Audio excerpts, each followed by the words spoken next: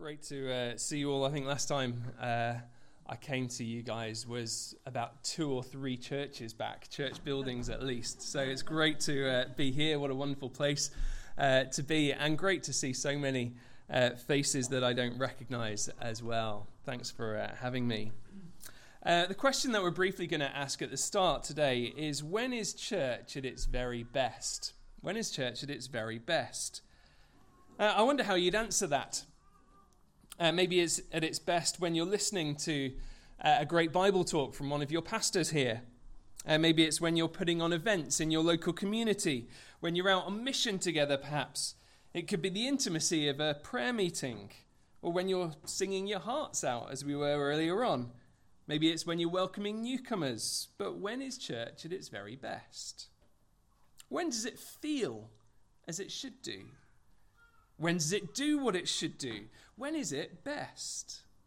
Well, I think Psalm 133, where we're going to be spending pretty much 99% of our time, tells us the answer today. See verse 1, how good and pleasant it is when God's people live together in unity. How good and pleasant it is when God's people live together in unity. That's what I believe God wants us to hear today. The church is at its best when it is united. So the question that I want us to start with together, just briefly to discuss so we know we're on the same page, is what is unity?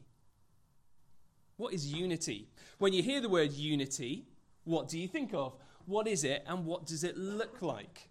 So just have a chat very briefly with the people around you, a couple of minutes. What is unity? What does it look like? Just so I know that we're all on the same page in what we're talking about for the next half an hour or so. Go for it. Have a chat. Okay, right then I'm going to stop your conversations there. Anybody just like to throw out an idea? Any ideas? The first question in particular. What's unity? What's unity? All is one. All is one. Brilliant. All is one. Hundreds, tens, units. Okay, units means one. Something is unique. There's only one of them. So it's being one, specifically. Absolutely. But what does it look like? What does unity look like then, being as one? What does that actually look like, do you think?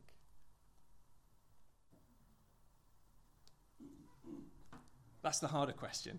You did well to come in with the answer on that first one, because everybody else is thinking, I wish I'd answered that first one. What does it look like?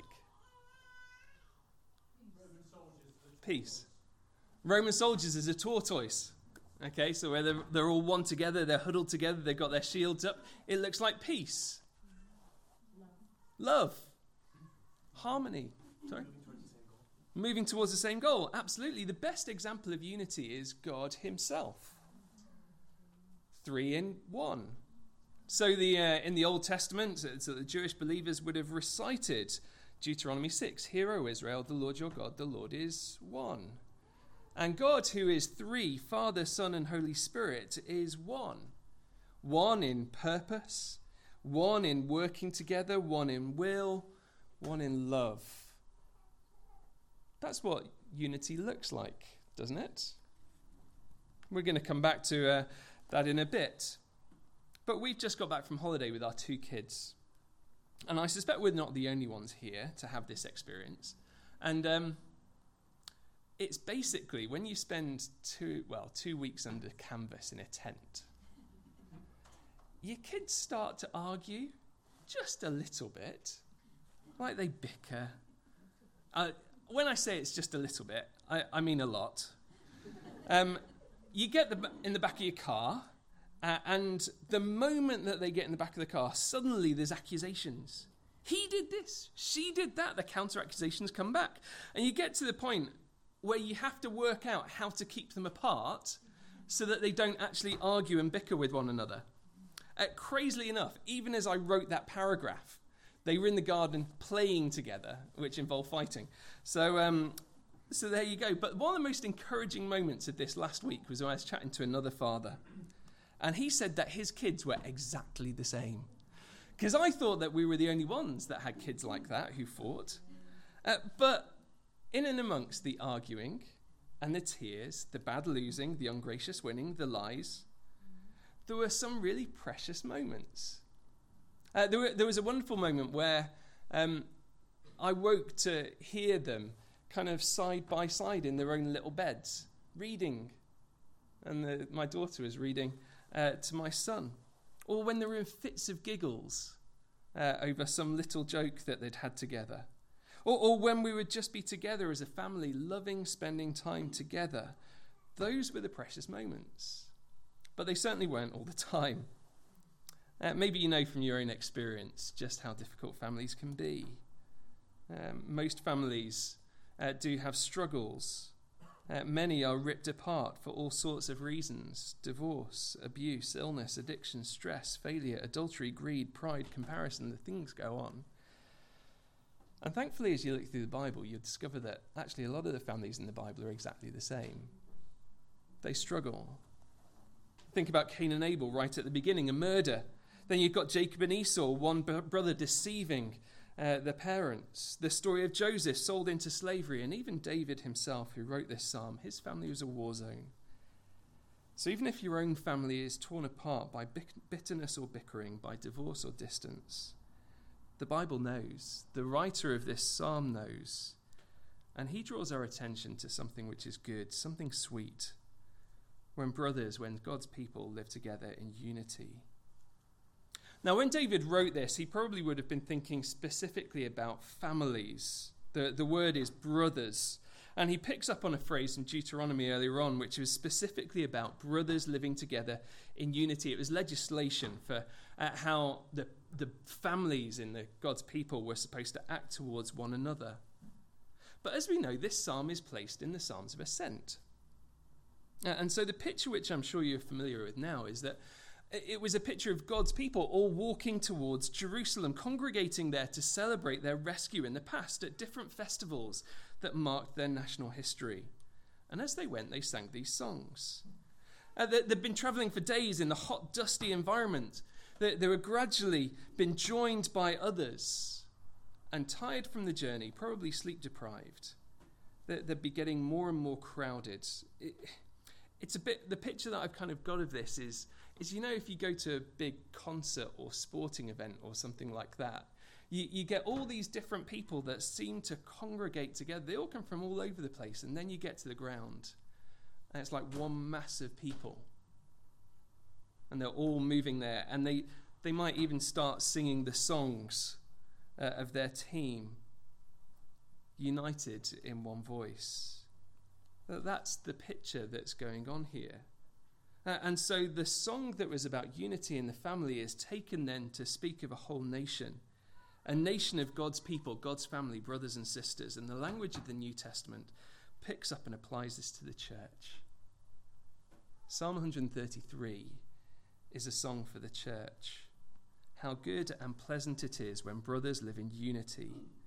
How good and pleasant it is when the church lives, breathes, and acts together. That's why unity is such a big theme of the New Testament. So we may long for that kind of unity spoken in the psalm, because all we know is brokenness. I understand that. Well, let's see what this unity is like, and let's see where to find it. Have a look at verse 1 specifically. How good and pleasant it is when God's people live together in unity. Those two words, good and pleasant, just very briefly, good. Right at the beginning, when God looked at the world that he'd made, he said it's good. Why? Because it's how he wanted it to be. A reflection of himself. God himself is good. As we said before, he is the one who is one and yet three. Trinity, triunity, the epitome of unity. So when the psalm tells us that the unity of brothers is good, it's saying something objective about it. It's saying it is good. It is right. Unity is a reflection of God. It's how things are meant to be. It's good, objectively. But it's not just objectively good. It's also pleasant. You see that? It's pleasant or sweet. That's the experience of something. It's when you actually live it out. It's when you Have it in your own life. It's like a smell, fragrant smell of mum's cooking or flowers, of bread in the supermarket. It's like listening to the most fabulous piece of music played by the finest of musicians. It's just so sweet and so beautiful. You want to soak it up and enjoy it. That's the second element of unity. It's so sweet for our souls that we take in those moments of unity and we can say, this feels right. When we are loved and when we love in return, where there's peace and where there's harmony. This echoes our hearts, doesn't it? Isn't this what we all want? It's what we all want in life. Everyone actually is striving for this. The United Nations, the United Kingdom, Rotherham United. In all of our families, at all different scales, we all want to enjoy peace and harmony. So what is that peace and harmony like? Well, the next two pictures that the psalm employs show us the pictures of unity. Now, Ben suggested earlier on that a picture of unity was Roman soldiers, but David doesn't pick up on those. He picks up on two kind of weird examples, which when I looked at them at the start, I thought, how am I going to preach this? How am I going to preach this? We've got oil running down on the beard of Aaron, and we've got dew on Mount Hermon. Now, you know there are certain times in the church calendar where you get visiting speakers to come in and preach. Now, I reckon that the guys sat here and thought, do you know what? Let's do the Psalm of Ascent and let's let somebody else preach them for us. Because I really did worry about this. But actually what I've discovered is that what seems strange in the first instance tells us precious truths. So let's look at the beard first and see how special unity is. Follow it through with me. It is like precious oil poured on the head, running down on the beard, running down on Aaron's beard, down on the collar of his robe. Now, that oil could it could be lots of things. It could just be a sign of prosperity. But the mention of Aaron there takes us back to Exodus chapter 30, because Moses, believe it or not, was instructed to make some special oil for Aaron. It's coming up on there. There's lots of words there. So what I've done is I've taken it down and I've put some in purple. Okay, the words which you now can't read. Let me tell you what it says. It says, the Lord said to Moses, take the following fine spices, 500 shekels of liquid myrrh, half as much, that is 250 shekels of fragrant cinnamon, 250 shekels of fragrant cane, 500 shekels of cassia, all according to the sanctuary shekel, and a hin of olive oil. Make these into a sacred anointing oil, a fragrant blend, the work of a perfumer. It will be the sacred anointing oil. You see that word sacred there. It comes up twice, and it's there in purple, or the word holy, or the word consecrated. They're all words which are to do with being set apart or holy. And you see how frequently it comes up in that passage. This oil is an oil which is special. It is sacred. It is holy. And so what David is telling us here is that unity is like something special, set apart in a way to honor the Lord. Aaron was given the job as the high priest. It was his role to lead the worship of the people before God, to make sacrifices on behalf of the people. And so this is a part of worship language. You see, friends, we shouldn't underplay just how special unity in the church really is, because it's sacred and holy to the Lord. Just as the high priest was set apart to serve the Lord, and the oil was a sign of that, so the unity of the church is a sign of being set apart for the worship of the Lord. But there's another repeated idea that goes on there as well, isn't there? Precious oil poured on the head, running down on the beard. I guess it brings a new idea to the kind of hipster idea of beard oil, doesn't it? Luke like that. There we go. Do you use it, Luke? There we go. There we go. So it runs down onto the beard, and not just onto the beard, but onto the collar. It is messy. There is so much of it that it doesn't stop, not just a few drops, but there's so much. Unity feels good because it's an abundance of blessing, of precious oil that keeps on flowing. Unity is special. It helps us. It's part of our worship. But the second image, the Jew on Mount Hermon. Now here, geography is helpful. I used to be a geography teacher, and most of what I learnt was from Wikipedia. And that's quite small, but in the top left-hand corner, you got a picture of Mount Hermon. And on the right-hand side, you've got a picture of Mount Zion. Now, Mount Hermon, you can't read it there, but is very tall. It's about 9,232 feet high. It is covered in snow. It had moisture all year round. It was in the north of Israel in Bible times. You can't really see that either. But it was over 100 miles away from Mount Zion. But Mount Zion, well, that was a lot shorter, and it was dry and dusty. It lacked the moisture that Hermon had. And because it lacked the moisture, it lacked life. Now, sadly, that picture on the right-hand side actually shows lots of trees. So it kind of defeated the point that I was trying to make, but that's because of modern irrigation.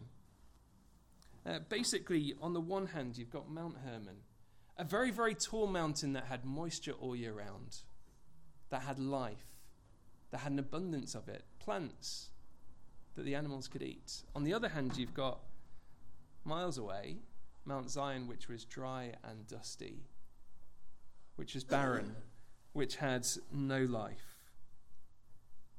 You see, our psalm is telling us that unity is as if the dew of Hermon, where there was life, fell on the mountains of Zion, where there was dust. And that moisture falling on the dusty mountains brought, as you see, verse 3, life. Unity is like life-giving dew in a dusty, dead place. I wonder, this might be taking the analogy a bit far, but one of the wonderful things I think about this church building here is that you're set amongst a community of people who actually, in some ways, are looking for life. And where is it they can find life? Well, unity is like life-giving dew in a dusty place. The unity of the church, actually, I wonder, well, I believe, it tells us here, can bring life in places where there currently is no life. A great thought as we look at these things. You see that Mount Zion, if Mount Zion got dews like that, it would be miraculous. So extraordinary that people would see and would comment and would say just how good this is. And it crops up at the end of verse 3 as well, doesn't it? On Zion, the Lord commands blessing, life forevermore. The blessing of unity is life-giving. It comes from above. It is supernatural, only from God. Did you notice in our verses a repetition of the idea of coming down? We've had the idea of the oil coming down from above and falling down, running down, and then we've got the dew falling down. You see, it comes only from God as a blessing, this unity. Very often we hear churches talk about unity. They use fancy words like ecumenical, and they seem to spend a lot of time trying to create unity. Interfaith movements and the like. But actually, what we learn here is that unity is not something we create. Unity is something which comes down from God. So then, what is it that we've learned of unity? It's right, it feels right, it's sacred, it's precious, it's fragrant, it's supernatural, life-bringing, it's a blessing from God. And that blessing is commanded by the Lord, verse 3. It is as if the dew of Hermon were falling on Mount Zion, for there the Lord bestows or commands his blessing. There? Well, where's there? It's Zion. It's Zion. Unity is found only in Zion. So remember that picture that we had of all those people coming from all different places, and they gathered where at the end of their journey? In Zion. That's where they got their true sense of unity. This psalm is almost the end of their journey. But as the songs say, when they reach their destination, they receive the blessing of feeling and being united with others around them. But what of the Christian? Does that mean that unity is found on the church on a Sunday? Coming to church? Well, yes and no. Because Zion in the Old Testament was the place where God's temple was, where sacrifices were offered, where God met with his people. But that was only ever a picture for the people, because the Old Testament picture was replaced, fulfilled, superseded, not with another place, but with a person, Jesus. Jesus was the man who said, "Destroy this temple in 3 days, and I will rebuild it." He was the one who offered a once-for-all sacrifice for sin. He was the one who brought people to God and God to the people. Maybe you've also picked up that connection between life forevermore in verse 3 and Jesus bringing eternal life. It's a massive theme of John's gospel. You see, unity is found only in Zion, and Zion points us to Jesus. So unity is found only and received only in Jesus Christ himself. If that unity that the passage describes is attractive to you, and you don't yet know how to enjoy it, then you need to come to the Lord Jesus Christ himself. Be brought into his family, which, though not perfect, loves and cares for one another. So chat to me afterwards, or chat to somebody else whom you know here. True unity is found only in Christ. So we're going to take 3 ways in which the New Testament helps us to understand what that looks like as we finish. Firstly, Jesus defines our unity. We can be very different in all other ways, but Christ himself is the one who unites us, and only him. The former Liberal Democrat leader, Tim Farron, was speaking at the Keswick Convention this summer, and he mentioned that he prays weekly with some other politicians, other members of Parliament. He says one of them is a hard Brexiter, a Tory hard Brexiter. The other is a Scottish nationalist, and he's a Liberal Democrat.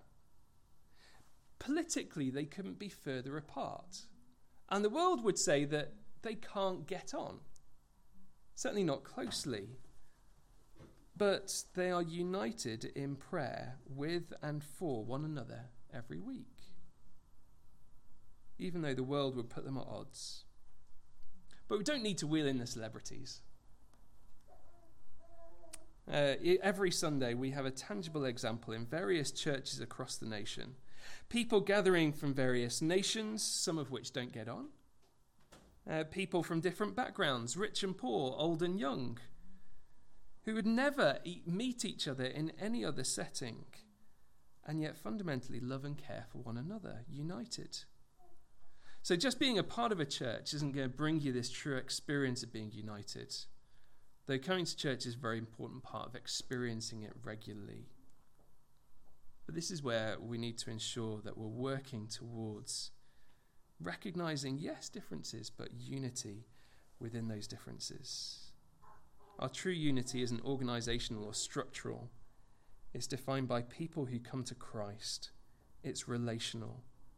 And so we can have sweet unity with anyone else who would do the same, who would declare him as Son of God and obey him as Lord. It's only him that defines our unity. I'll leave that paragraph out. I was going to talk about denominations. I think one of the unhelpful things about denominations sometimes is that they define and create boundaries around who we unite with. It's why things like the Yorkshire Gospel Partnership is great. But it's one of the things that actually encourages me again about this place. You're not Methodists, but you're meeting in a Methodist church. They're happy to have you.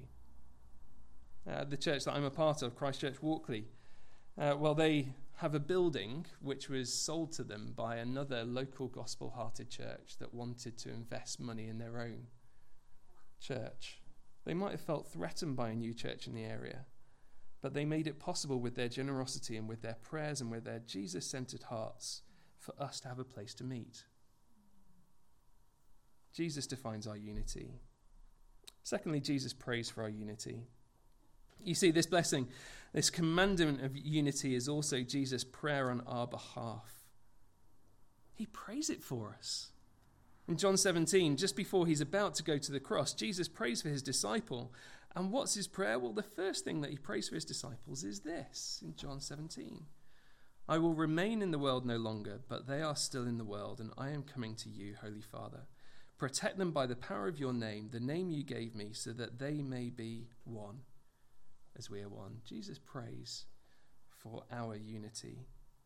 Jesus' prayer for us is that we be united, that we would be one just as God himself is one, so that we would reflect what he is like. Our unity in Christ shows the world what God is like.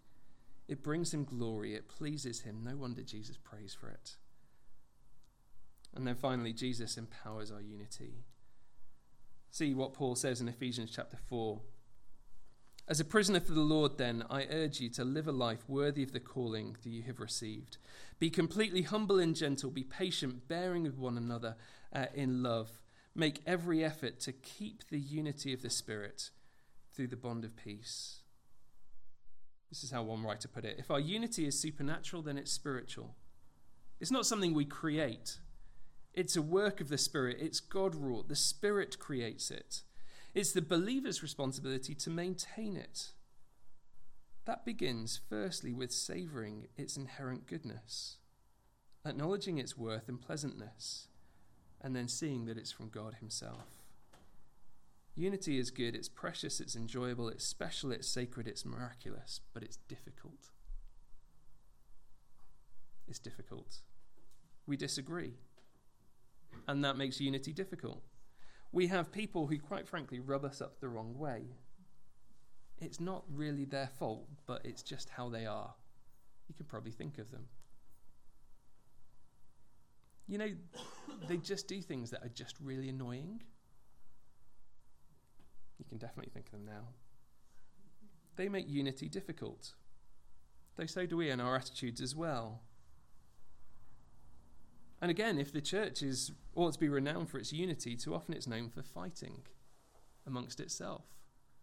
Bickering over music or over what kind of coffee you serve, over whether you need new teacups, over all sorts of things. That's why Paul writes to the Ephesians to act with humility, gentleness and patience and bear with one another. Because that kind of attitude, those kind of attitudes will maintain the unity, and the absence of those attitudes will actually undermine unity. Maybe that's where some of us are this afternoon. Yes, we're here at church, but we don't really feel united to others. We can only see others' faults and the way they frustrate us, little things that annoy us. I don't know what they might be, you do. But the point is this. Are you disagreeing with people over stuff other than who Jesus is and how to respond to him? Is it Jesus and responding to him rightly that unites us? And are we allowing other things to then threaten that unity? It's a dangerous place to be. Pray the Lord will help you to forgive if that's necessary and come back to Christ.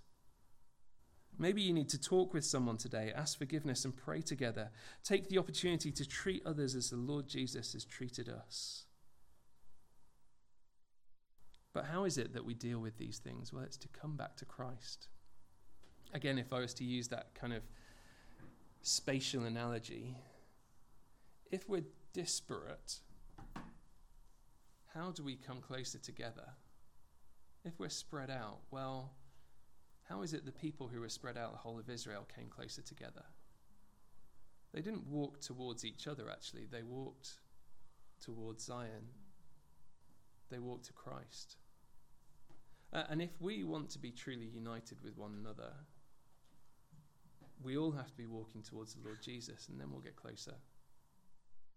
as we walk towards him and experience him changing us, moving us, empowering us. Eager to maintain the unity of the Spirit in the bond of peace. This, friends, is when church is truly at its best. And the end result? The end of this Psalm of Ascent is Psalm 134. I'm not going to preach on it, you'll be pleased to hear. I'm just going to read it and say two things afterwards. This is the end of the Psalm of Ascent. Praise the Lord, all you servants of the Lord, who minister by night in the house of the Lord. Lift up your hands in the sanctuary and praise the Lord. May the Lord bless you from Zion, he who is maker of heaven and earth. That's the end of their journey. And what do they do when they get there? They sing praises together. And one day we will be in the heavenly Zion, singing praises to the Lord in sweet, sweet harmonies. And we will be perfected, and those things that we've been talking about will no longer seem important because they will no longer be there. We will be sinless. What a great future. And we've got a privilege now of enjoying that in a small part. Here today, looking forward to the day when one day we will be with Jesus, singing before him face to face. Let's pray. God, our Heavenly Father, we thank you very much for your Son, the Lord Jesus. We thank you that he is the one who has reconciled us to you in one body by the cross. We thank you very much that he gave us the Spirit of unity. We thank you that we are one body of the Lord Jesus. And so we pray that you would help us today to be those who are eager to maintain that unity within the body. Help us to appreciate one another, to see the inherent worth of one another as people who have been saved by the precious blood of the Lord Jesus. Help us to be one in heart, to be one in soul, to be one in purpose, to be one in love. And we pray that that would ultimately have an impact on this local community too. That if this is a dry and dusty area, that our unity here would be like the dew of Hermon bringing life. Ultimately because it comes from you. And so please bless us and encourage us and keep us for your glory and our joy. In Jesus' name, amen.